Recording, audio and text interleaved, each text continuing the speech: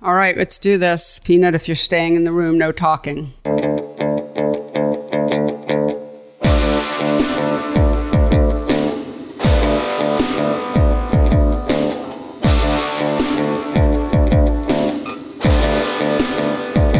Hello, and welcome to the Photo Work Podcast, a talky and touchy-feely version of my book, Photo Work, 40 Photographers on Process and Practice. Hello, everyone. I'm Sasha Wolf, recording from Woodstock, New York. So happy to be back with you all. Now, that's what an introduction should sound like. No, stop it. Welcome back. Thank you. I can't believe you just insulted yourself when I was about to say how great you are. Okay, so hold on. Simmer down. Hold on. Joined as usual, he's already made himself known, joined as usual by Mr. Dependable, whether it's a little rainstorm or the apocalypse. I think you can count on this guy or something in between, as was the case with me. Mr. Michael Chovan Dalton. Hello, Michael. Oh, hi. Yes. It feels good to be recording with someone and with you, of course. Well, thank you. And thank you for taking over, as you know, but our listeners don't know my pop passed away very suddenly, and which is obviously devastating, but also complicated. And so I've been running back and forth to the city a ton and hiding under the covers and crying. So both those things have been happening. But I want to say that today's guest is the great photographer Andrea Modica, and I loved talking to her, and it was so great to be back in the swing of recording, and I'm really happy to be here with you today. It's like my, as much as the podcast sometimes stresses me out and I have anxiety about various aspects, it's something I love to do, and so brings me a lot of joy, and so happy to be back. Yes. Okay, so here's a terrible segue, but warning. You know, we do love doing the podcast, but it is, as we've said a million times, really probably way too many times, that it's a lot of work. You were just telling me that you spent 2 hours prepping a guest. So this is what happens, is that we send equipment to our guests, and then you get in touch with them and you teach them how to use it. And that can be, for some people, they're very tech savvy and it's quick. And for other people, it can be a much longer process. And then some people just want to chat, whatever. So I do love chatting with the guests. It's a lot of fun for me. You and Taylor and I have Zoom meetings at least once a week, sometimes twice a week. And between that, we talk all the time because we're putting together our agenda, guest list, wish list. And then you are reaching out to try and get those guests. And Taylor's putting research together for me. And so it's turned into quite a big production. And, we're really proud of it. Okay, so all of this to say, people, you got to donate. We're not depending on you. Don't feel. I don't want you to feel too much pressure. That's not a fun feeling.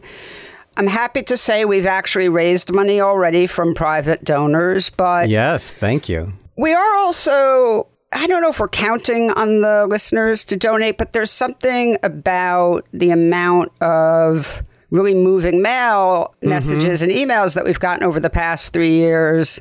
I mean, I personally get almost one a day. Okay. So about how much the podcast has gotten someone back into photographing or just helped them so much or given them a sense of community, on and on and on. I feel, and I know you feel this way too, that this is our listeners' podcast, right? Like it's we're all in this together and we make it, but we really feel the audience.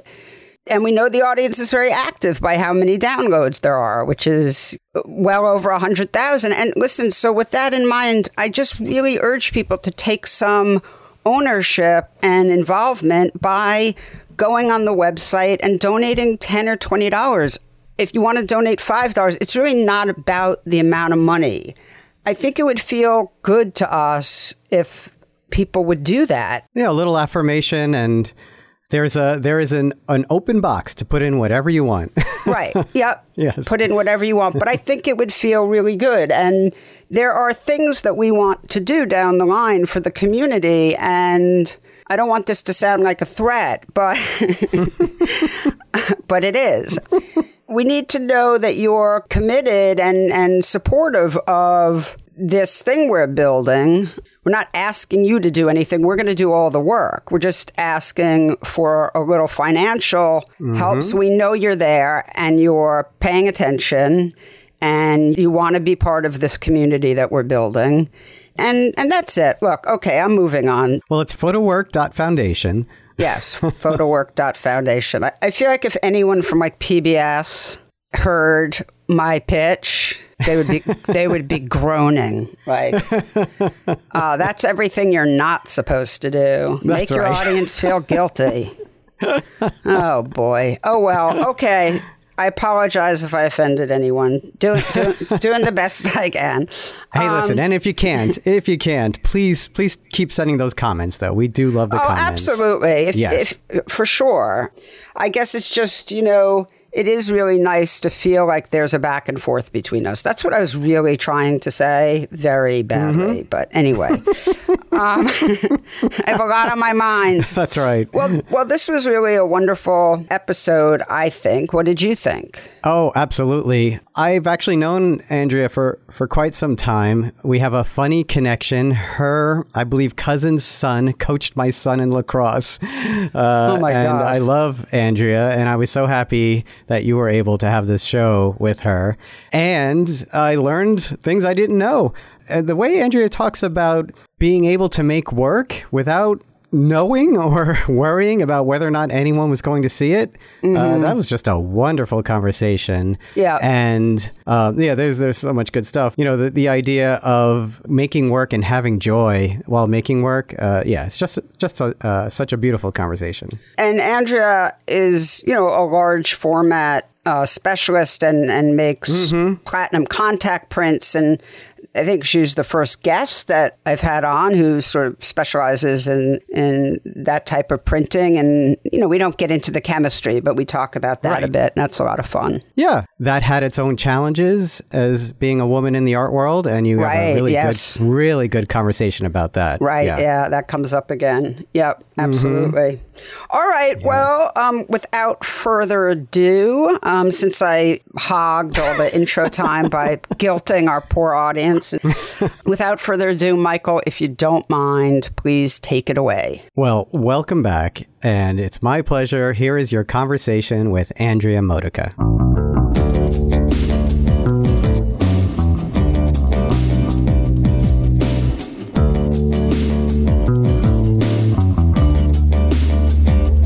Andrea Modica, welcome to the Photo Work podcast. It's great to have you on.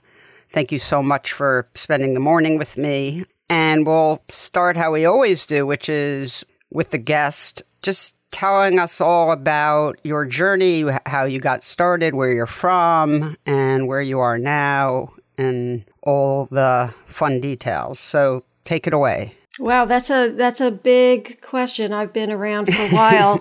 I born and raised in Brooklyn, went to a state school, SUNY Purchase, which was fantastic. Wait, hold on. What the F? I went to SUNY Purchase. Really?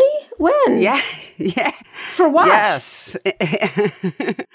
It's really funny that I didn't know that after doing all this research on you. Somehow I missed that. I was blinded by Yale and the Guggenheim.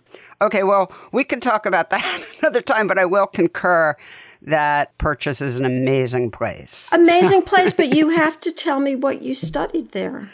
Well, I studied a lot of things, and for those of us who went to Purchase, that'll make a lot of sense because there was a lot of freedom, or at least there was. But my degree was in creative writing, literature and creative writing, but I I studied photography and a lot of film, and then I went on and studied film at NYU afterwards. But yeah, I studied literature and writing was my major. That's what I graduated with. But I took classes with Jed Devine and Jan Groover. They were there when I was there. So. But also maybe Belle Chevigné and Lee Schlesinger? Yeah, well, Lee I took, of course, literature classes with. And I mean, my main people were Bob Stein, Louise Allen, and Lee Schlesinger. Yep. Mm-hmm. Oh, it's such a great place. Yeah. Oh, that's great. We had them come in. What year did you graduate? 87. And I will say that I've probably made this joke on the podcast before, but it's actually true, which is that I got called into the Dean of Students office in my 5th year,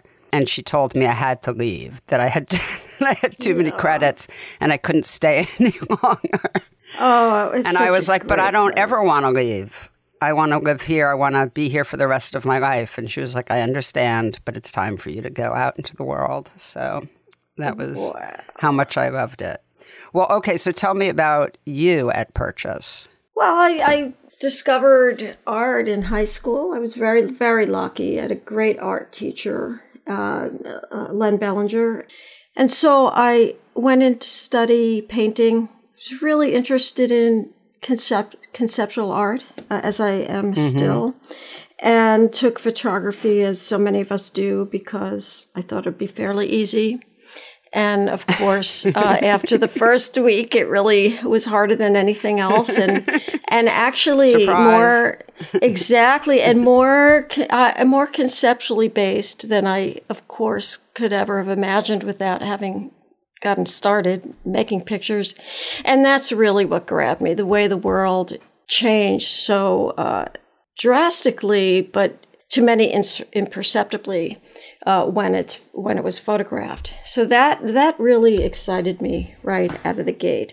And again, in a very conceptual manner. And it continues to motivate me. And then I continued on to graduate school, etc. So did you major in photography at Purchase? I majored in visual arts, remember? Yep, I did. So I had to do a thesis, of course. We had to, right. I don't know if they're still doing that, but, and I did choose to do a thesis in photography. Okay, yep. And then, so you went on to graduate school. So was it right after Purchase that you went to Yale? No, I took some time off, which I think is a good idea. And I advise my students to do the same. What was it like when you got to Yale? Was that, because I assume, but maybe I'm wrong, tell me, I assume that being at Yale felt different than being at Purchase, but maybe not. Well, I was asked to work harder than I thought was physically possible. Mm-hmm. And that really, that wasn't going on for me anyway at Purchase. I thought I was working a lot. I thought I was obsessively working into the night. But Yale was a whole different can of worms. And that set the stage for the rest of my life and my work ethic. So that was a very good thing. Who were the main people around you, professors or people of influence when you were there? I went to study with Richard Benson. Then the small camera was most popular among the students. I was already using a lot. I went straight to the big camera at Purchase after one term. Mm-hmm. And as you might recall, one of the great things about that school is there was a lot of equipment to lend. And, mm-hmm. I used the 8x10 almost exclusively. And so I went to Yale with that camera. And also making platinum prints, which I learned from Jed Devine at Purchase. And Jed said, if you're going to keep printing like this, then the person you might want to find is Richard Benson. And that's why I applied to Yale. Can you explain that to people who don't know the legacy of the great Richard Benson? Well, Richard, who was a phenomenal person, generous teacher, brilliant man, was also a great printer, maybe the great printer of photography. So I went to study with him, and he was He was great. He was fantastic. But the work I was doing wasn't really in step with what was popular, I think, at the time. What was using popular? In the small camera. So I didn't even fully understand the influences that many of my colleagues had before they went to Yale, the interests that they had in Winogrand, Frank. Right, so you're talking about 35 millimeter, probably Leicas, and people more street style shooting or road photography, that type of thing. Well, handheld, small or medium format, yes. And in fact, what was so interesting for me was trying to use the camera, the big camera, as much as I could. I was being influenced by what was around me. So I was using it like a small camera, which was, of course, absurd, but a great, and again, it's still something I do today, to see how far I can push it. I think it's, it's useful to stick with one camera and one lens, and maybe I've overdone it, but I still have these decades later. So I was, encouraged, let's say, to stop using the big camera. And I kept using it. So there you have it. My first big stubborn move. I think it's worked out well for you. Well, I pretty much have done what I want to do. And I don't know where I got that idea. But part of it is that I didn't think, and Yale certainly reinforced this, I didn't think anybody would care. I didn't think anybody would be looking. I didn't think it would matter. So I, first and foremost, was in it to get up in the morning and want to grab the camera I wanted to grab and do the work I want to do. And I still live that way, and I teach that way. I mean, is that, I'm sort of being goofy and stating the obvious in the form of a question, but, how important is it to stay connected to working in a way that you love? Well, I don't know what else there is, because it's a, it's a field that, the likelihood that anybody will look and care is pretty low, right? Right. Don't you think? Yes, so, I agree. So I guess there are really two ways that a young person can go about. One is to see what's going on and try to fit in and be influenced by and such. And the other is to just do the work you want to be doing, regardless. And my argument is that you go in winning, because, nobody can take that joy away from you. I think this is a really, really important point. These are two, really prominent and very different schools of thought. One is the importance of the new and being current and pushing form and pushing process and showing the world new forms and new ways of working. And the other is what you just said, which is, find what brings you joy, because you probably aren't going to become famous anyway, and make sure that you love your process. And, I think I come down there. I think it's just so important. You have one life to live, to love as many minutes of it as you possibly can, because life is, as we know, also extremely difficult, extremely challenging, filled with a lot of loss and sadness. That's just the nature of life. So I think it's so important to be in love with your process. But I understand the other argument as well. I mean, it's the sort of argument of modern art. But, I constantly also sort of push back against that, because I think there's a lot of booby traps in that other way of working. But look, I know really successful photographers who have taken that other way to heart and are constantly just thinking about what they can do differently, show different work. But I don't know if that's head versus heart or what it is. But anyway, I'm hijacking the conversation. Sorry about that. Well, that might be the very thing that gives them joy, by the way. Right. But I also don't think that there's such a difference between the new and what gives you pleasure, what the thing that you want to do. If a photographer, young person I teach, is true to doing what they want to do, it's usually the best work they can do. I've been doing this. I agree. I've been doing this for 4 decades. I can't tell you how much this has proven true over and over again. Mm-hmm. Just yesterday, I had a senior tell me, he was a bit embarrassed by this, actually. It was our first meeting for the term. in fact, our first meeting for the year, and I'll be working very closely with him. And he said, I've gotten to the point where I got to tell you the truth. I got to be honest. I'm so sorry, but I really don't care what anybody thinks anymore. And I thought, now we will begin. Mm-hmm. And then the same day I got an email from a student who sent me work of 2 prominent photographers. And she said, this is the emotional spirit that I want to capture in my work. I thought, this is really doing things a bit backwards.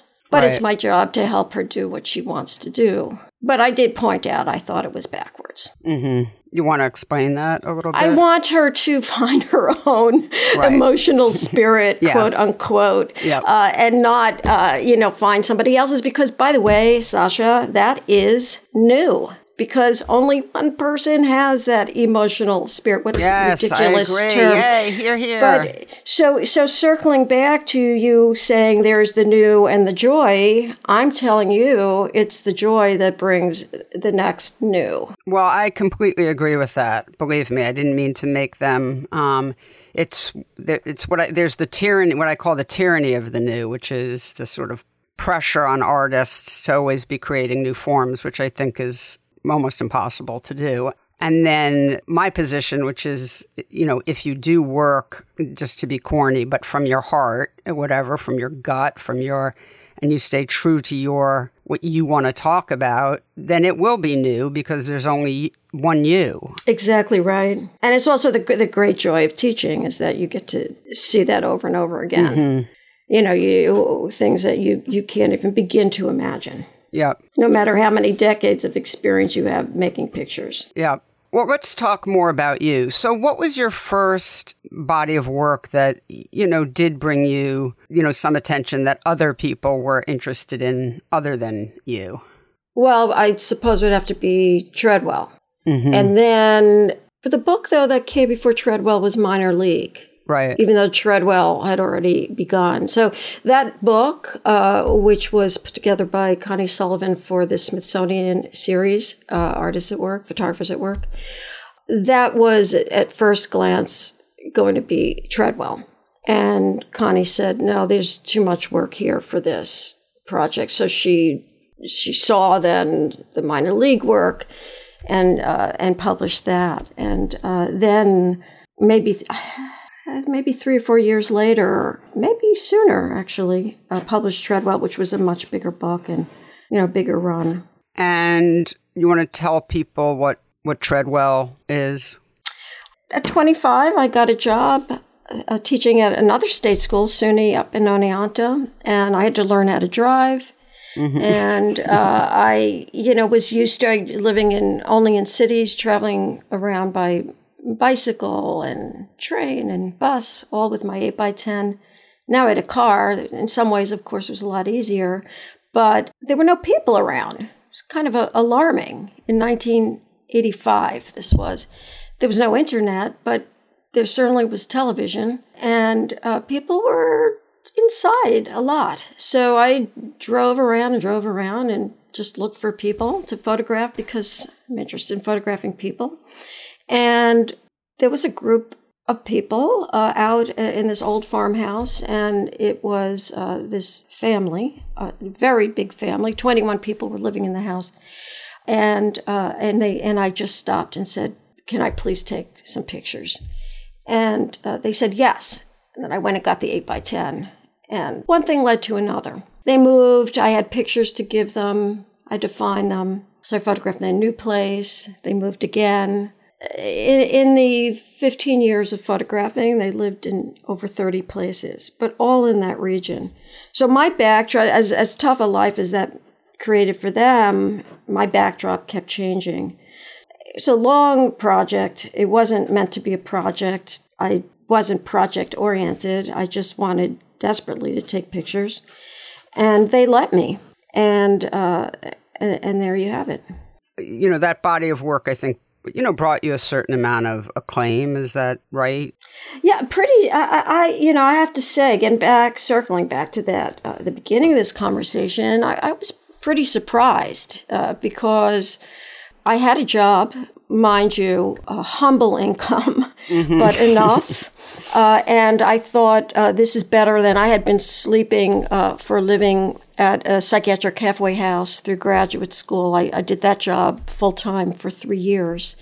So I thought, wow, this is pretty good, this teaching job, which, was a big job, actually. It was 4 days a week and mixing all the chemicals and taking care of the big job, big out-of-school job. It was a great job. But it was, not sleeping at a halfway house. I thought I would, was really lucky. Well, I was very lucky. And, oh my God, Sasha, what was your question? Oh, just about Treadwell bringing you a certain amount of yeah, so attention. Again, Sasha, that living up there, especially, my goodness, before the internet, it was really isolating. So that coupled with the belief that nobody would see the work really opened up the world for me in terms of trying all kinds of things and, sticking with one subject, one family that I, of course, created a relationship with that had nothing to do with photography, but also being challenged in terms of photography because photographing one group of people over and over again, I couldn't keep taking the same picture. So I took many, as I think the people I admire the most do, many failures. And it didn't matter. I was just obsessed with photographing. And I didn't expect anybody to notice. But I had a couple of people in my life early on. One was Lois Connor. Maybe she was really the most important person in terms of we love Lois Connor. Yeah, in every way. I mean, she's my sister, really. Yeah, fabulous person. Yeah. So, very early on, we were introduced. When I was still a student, she had gone there a few years before I did. And we were introduced because I was kind of getting the same response to using the camera and printing in platinum that Lois had a few years earlier. And one of her colleagues from one of her classmates was one of my teachers. And he said, you got to meet this woman. They were telling her, the same thing. Mm-hmm. And we just became instant friends, but more to the point of your question, she just did so much to help me. And she introduced me to her friend, then fairly unknown Sally Mann. Sally and I became great friends. And there was this group of very strong, amazing women with large cameras that came, that are my core. And, when I was in graduate school, I was criticized at one point, these words actually happened, of having work that was female.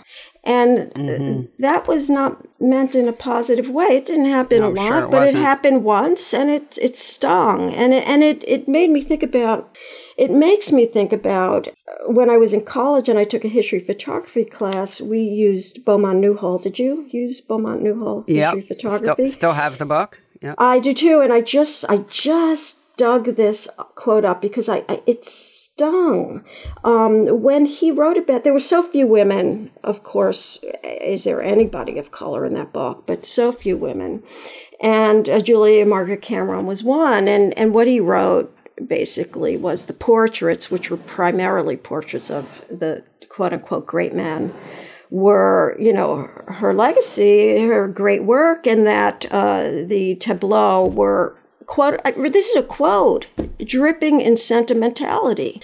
And as an 18, 20-year-old, I understood somehow, even though the class was taught by a man, this was just not mentioned at all.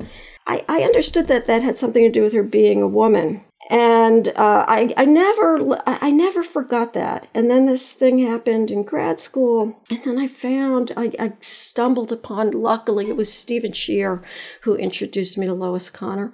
And I found my people. I found, anyway, so I can't tell you how many letters, physical letters I have still that begin with Sally Mann recommended I contact you. Lois Connor told me to give you a call, So I was very surprised by that. And of course, that opened up the world for me. My first gallery was Lieberman and Saul, and they took a real chance. I was quite young.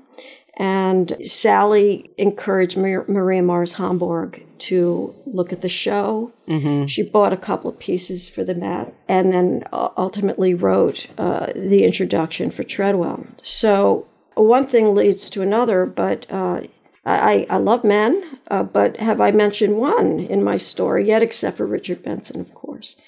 And there have been many, but it's this group of women that have really, helped me, and without my asking, I must be frank. Yeah. So I was surprised and pleased and having fun, and but it changed things, no question about it. I was no longer working in a vacuum upstate New York, and there was something joyful about that changed. Mm-hmm. People who are starting out today, they're never working in a vacuum. I feel sorry for them, actually, because I think there's something great about being disconnected, and as a photographer where, our clay is the world, just being in the moment in the world. And not being distracted by how people are responding to each picture you make and practically and also, real time. Right, and exactly right. And having, of course, the 8x10 still demands that I take time to process the film and wait for it to dry. Before I can even look at it. Mm-hmm. So that's something I still value a lot. And I work regularly in the darkroom in the winter. I'm in the thick of it right now. And it's heaven. I mean, it's just fantastic that there's no phone in there. It's just great. You make platinum contact prints? I do. Let's talk about that because, we're also living in a time where there's a lot of debate, for better or worse, about the importance of the object. And obviously, you can't get more object-oriented than a platinum contact print. So, I'm interested in your thoughts about that, about the object and its importance. And also for someone who makes a lot of books, then how does that translate? A lot of parts of that question, but in the beginning, when I was making platinum prints and started to get some attention for Treadwell and having shows and such, I'd see occasionally my work printed in newsprint, which I guess would be the equivalent of looking at it on a telephone right now. Mm-hmm. And I remember, in my 20s saying, if this picture doesn't work in newsprint, it's not a good picture. It needs to be shredded. So I still think that, of course, an image should be able to translate in different media. Yeah. But I love holding a beautiful object. I'm still a sucker for beautiful print, and me too. Probably more importantly, I really I'm still obsessed with making them, and I still get excited. The platinum, I don't know how a negative is going to translate, even after all these decades. And I'm good. I'm a good printer, but I like to hand it over. The meaning of the photograph handed over to the printing process a little bit and continue to be surprised by that. So that if a print comes out a little dark, that, the meaning changes, of course. And that interests me and that can still surprise me. So I like getting things a little wrong and learning from that and then taking it from there. You see? Yeah. So making a print by hand, one at a time, it still provides that for me. It still surprises and delights and teaches me. Well, even on your website, you can really get lost in the individual images. I mean, the sort of tonal range is mind-boggling and just so stunning. Oh, thank you. Sometime I'm just going to have to make a pilgrimage to you so I can get you drunk, and then you'll let me go through boxes of prints. I've had somebody here doing that, and it's actually, it's fun because like the printing process, he's seeing things I would see and making connections of my work from the first pictures I made at Purchase, which is kind of a mind-boggling, but again, teaching me. So Sasha, I would love that. Please come. Oh my God. Here. Can I? You know, would you please? Yes. Are you kidding? Oh my God. It's like that's my dream. It's like, I always think, you know, getting invited to a great photographer's home to look through those fantastic boxes of prints that they have is like, you know, the equivalent of being a deep sea diver who's looking for buried treasure, except, you know, of course it's not buried. But for me, it's like, it's just so thrilling. It's the most exciting, thrilling experience. I mean, I remember when I first met Barbara Bosworth, who I work with now, but, you know, going to her studio and opening up boxes, and she has a lot of contact prints also, but just, you know, my head exploded. I mean, it was just so overwhelming. Just the joy, the amount of joy was just staggering. Thank you for saying those nice things. And Barbara is great. Another view camera woman. Yep. And you know, can I point out that these women, Lois least of all, but in general, using the view camera in ways that we were not really taught to use the view camera. Mm-hmm. You know, sharpness is not everything. Yep. Just want to throw that out there. Yeah. Barbara, great photographer, and again, view camera. So please come because Okay, I'll be there. In fact, if you want to scrap all this so far and just start over with prints in front of us, it might make more sense. Well, that will just be number 2. Okay. All right. Yeah, I mean, you and Barbara, you have some commonalities. There's a certain, in some of your work, not in all of your work, but in some of your work, you know, in some of Treadwell and other work, there's that very poetic expression in the image that's created by emotion and a looseness. And as you said, not everything's sharp, and that informs one's response to the picture. And I thank you for putting us in the same sentence. I don't know Barbara that well. I have met her, and she's wonderful, but I know her work really well. And so I won't speak for her, but I will say that I've had the privilege of looking at the outtakes of some of these other women I've mentioned, and you mentioned looseness. I mean, the thing that goes hand in hand with that, I'm going to say this again, are, you know, a lot of pictures that are not very good. We don't see them, hopefully, you know. They're a stack of outtakes. You see my point? So that looseness, I think, you know, can provide us as practitioners with more surprises. yeah. And that's really the addiction, isn't it? Yeah, I mean, I always, you know, think of those pictures as, you know, a sketch. It's a certain amount of, you know, playing around and just letting yourself go and using your intuition and having faith. Yeah, well, that's for sure. So let's talk about your new work, which I'm not going to try and pronounce because it would be embarrassing. But let's talk about the new book, which you can tell us about. Well, I've been working for 8 years at a horse clinic in Italy, outside of Bologna, and photographing horses in recovery after operations. And because I've been doing it for so long, or had been doing it for so long, I figured out things to keep me interested in between the operations. So I started photographing the tools, as well as the tools before and the tools after, as well as then this last facet of the work are these phantoms that are devices used to stand in for mares when sperm is collected for reproductive purposes. How's that for a Yeah, no, summing it up? And this book was published by TIS. Yes, It's a beautiful book. they did an amazing job. Oh my goodness! My first fold-outs in my life. Yeah, they're gorgeous. It works really, really well. And Carl Woolley did the design.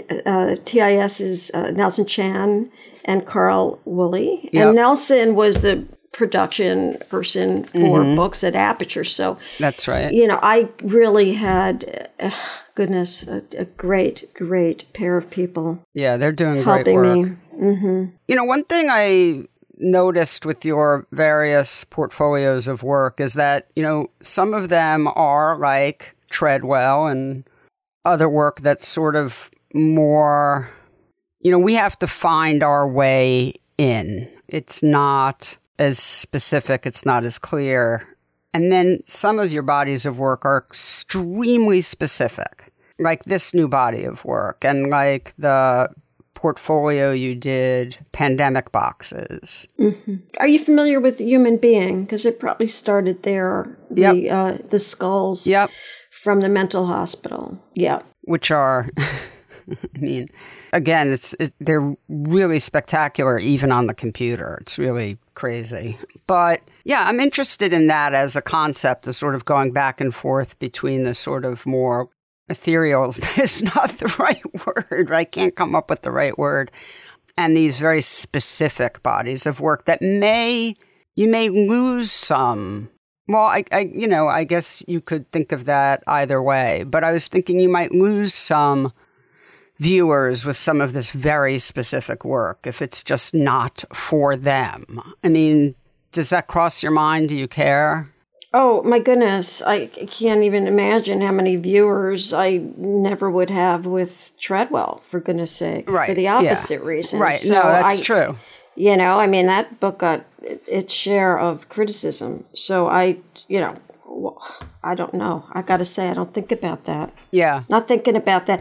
I do think that, there is, though, a thread through maybe starting with minor league of this almost scientific, view of a subject, but also, coming to terms with it. That was, I was a young, straight woman looking at these very gorgeous men who were kind of exhibiting some things that were uncomfortable for me. This was the minor league Yankees. Yeah, right? Believe me, I'm going to get back to this new work. So there's that. Then there is January 1, which are the mummers, which are men who dress as women, and also quite like the baseball players. There's something very kind of fun about what they're doing. It's a party. These guys, the baseball players, of course, are playing a game, and yet there is a display there of. Speaking of the mummers, let's just say, again, some scary behavior for me. And then I find myself in an operating room watching horses, these very spectacular, very, very valuable horses in their most vulnerable state. So there's something, this work I think is not really about the horses. It's really being on the other side of middle age for me. That's what I think that exploration was. At the time, can I tell you? No. I can never talk about it while I'm in the middle of making it, but looking at it at this point, I understand it's about these magnificent beings being like cut down to their most vulnerable. When I started that project in my early 50s, I'd never had an operation, but I didn't think much about it. But this had me thinking about all that. A horse would come in designated to have one leg worked on a knee, and the surgeon would say, hey, he's limping on the other side. Let's do another x-ray. Sure enough, the doctor sent the horse in with the wrong leg to be operated on paper. The surgeon caught it just by looking, by being observant. Those things happen to us, of course. Yep. So I'm looking closely at that. That's what I think it's about in the end. And like the baseball players, the skulls, the mummers, there is a certain amount of beauty to the presentation, which is important to the meaning of the picture. It's first of all, I simply like making and looking at these beautiful prints, as we've already established, but it's a seductive device, I suppose, to maybe I'll get a little bit more of an audience with that. But yeah, I didn't think about that, losing the audience. I don't know that I mean, who is the audience? Yeah, I don't know. I mean, I think the January 1st project, The Mummers, is very frightening.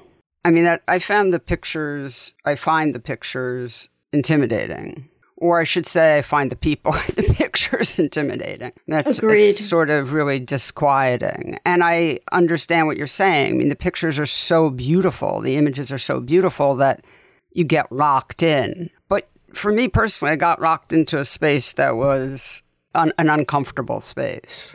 So mission accomplished. Although my mission was, as a newcomer to Philadelphia, was to explore my new city. That was my mission. So what was accomplished was not my mission. Mm-hmm. Does that make sense? Yes, it does make sense. Getting back to that point about being in the world and not in my head. So are you often photographing things that make you uncomfortable? You know, it's starting to seem that way, isn't it now? Yeah. I mean, is it a way of coming to terms with things, to be more comfortable, to push yourself into these spaces where you have to, maybe you'll find out that they're not as scary, or maybe they will be as scary, but you'll survive? Maybe all of the above, redeeming qualities, but also, you know, some kind of Sontagian ownership, you know, control over, you know, if I look this thing in the eye, yeah, maybe it's not going to kill me. And if I can contain it in this rectangle and make a beautiful print of it, maybe in some way it's mine. And it's not something out there that is going to, I mean, obviously. Like the boogeyman. I mean, obviously, I am going to die, but find it as much as I can. Yeah. Do you think the large format camera gives you a kind of like superpower, a sort of strength? Like at least there's something between you and this thing that may be intimidating or possibly threatening? Oh, there's a few things about that. Okay. One is that it's, you know, it's just something to pay attention to. If what is beyond the camera is too much for me to pay attention to, it's also conceptually endlessly interesting to me what people, and I can come back to the horses with this because of course they're not people, but what people do in front of that big camera.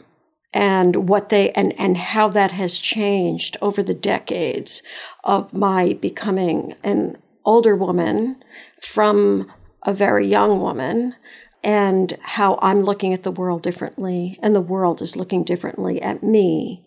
That all affects the meaning of the picture. And I believe that, of course, when the process is slowed down with a view camera, that stuff is accentuated because it's present. It's more than accentuated. It's present in a way that if you're using a small camera and invisible, of course, it's not present, that kind of interaction.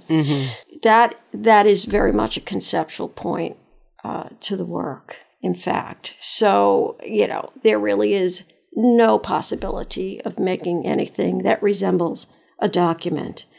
Now, with the horses, I had 5 to 10 minutes to take those pictures. So that was almost an athletic feat that I found really compelling. You know how it is. You do something, you want to do the next thing that's going to be difficult. It was really the stupidest camera to use for that work. You know, I mean, it would take me sometimes 10 minutes to set up the picture after they moved the horse in.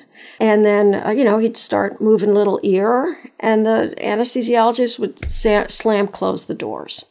So there was a heightened adrenaline rush for me. Of course, the horse didn't know anything about this. So That's not part of the concept of the work, but it definitely, I think that, everything feeds the meaning of the work. So I think there's something of that adrenaline in that work that wouldn't be there. In some ways, it's the stupidest camera on earth to use, but it's also the perfect camera. Well, it's definitely the perfect camera for you.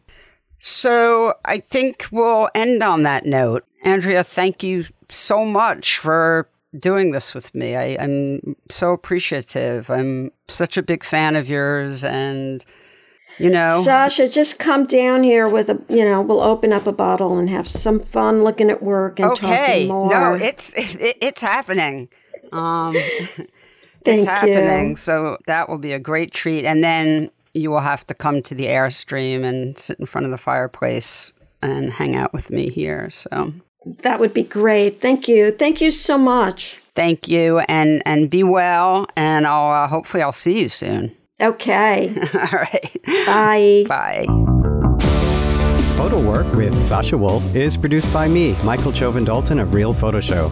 The associate producer is Taylor Selsback, and the executive producer is Sasha Wolf. Our theme music is by J. Walter Hawks. If you like the show, be sure to subscribe and rate us with all the stars available on your listening platform.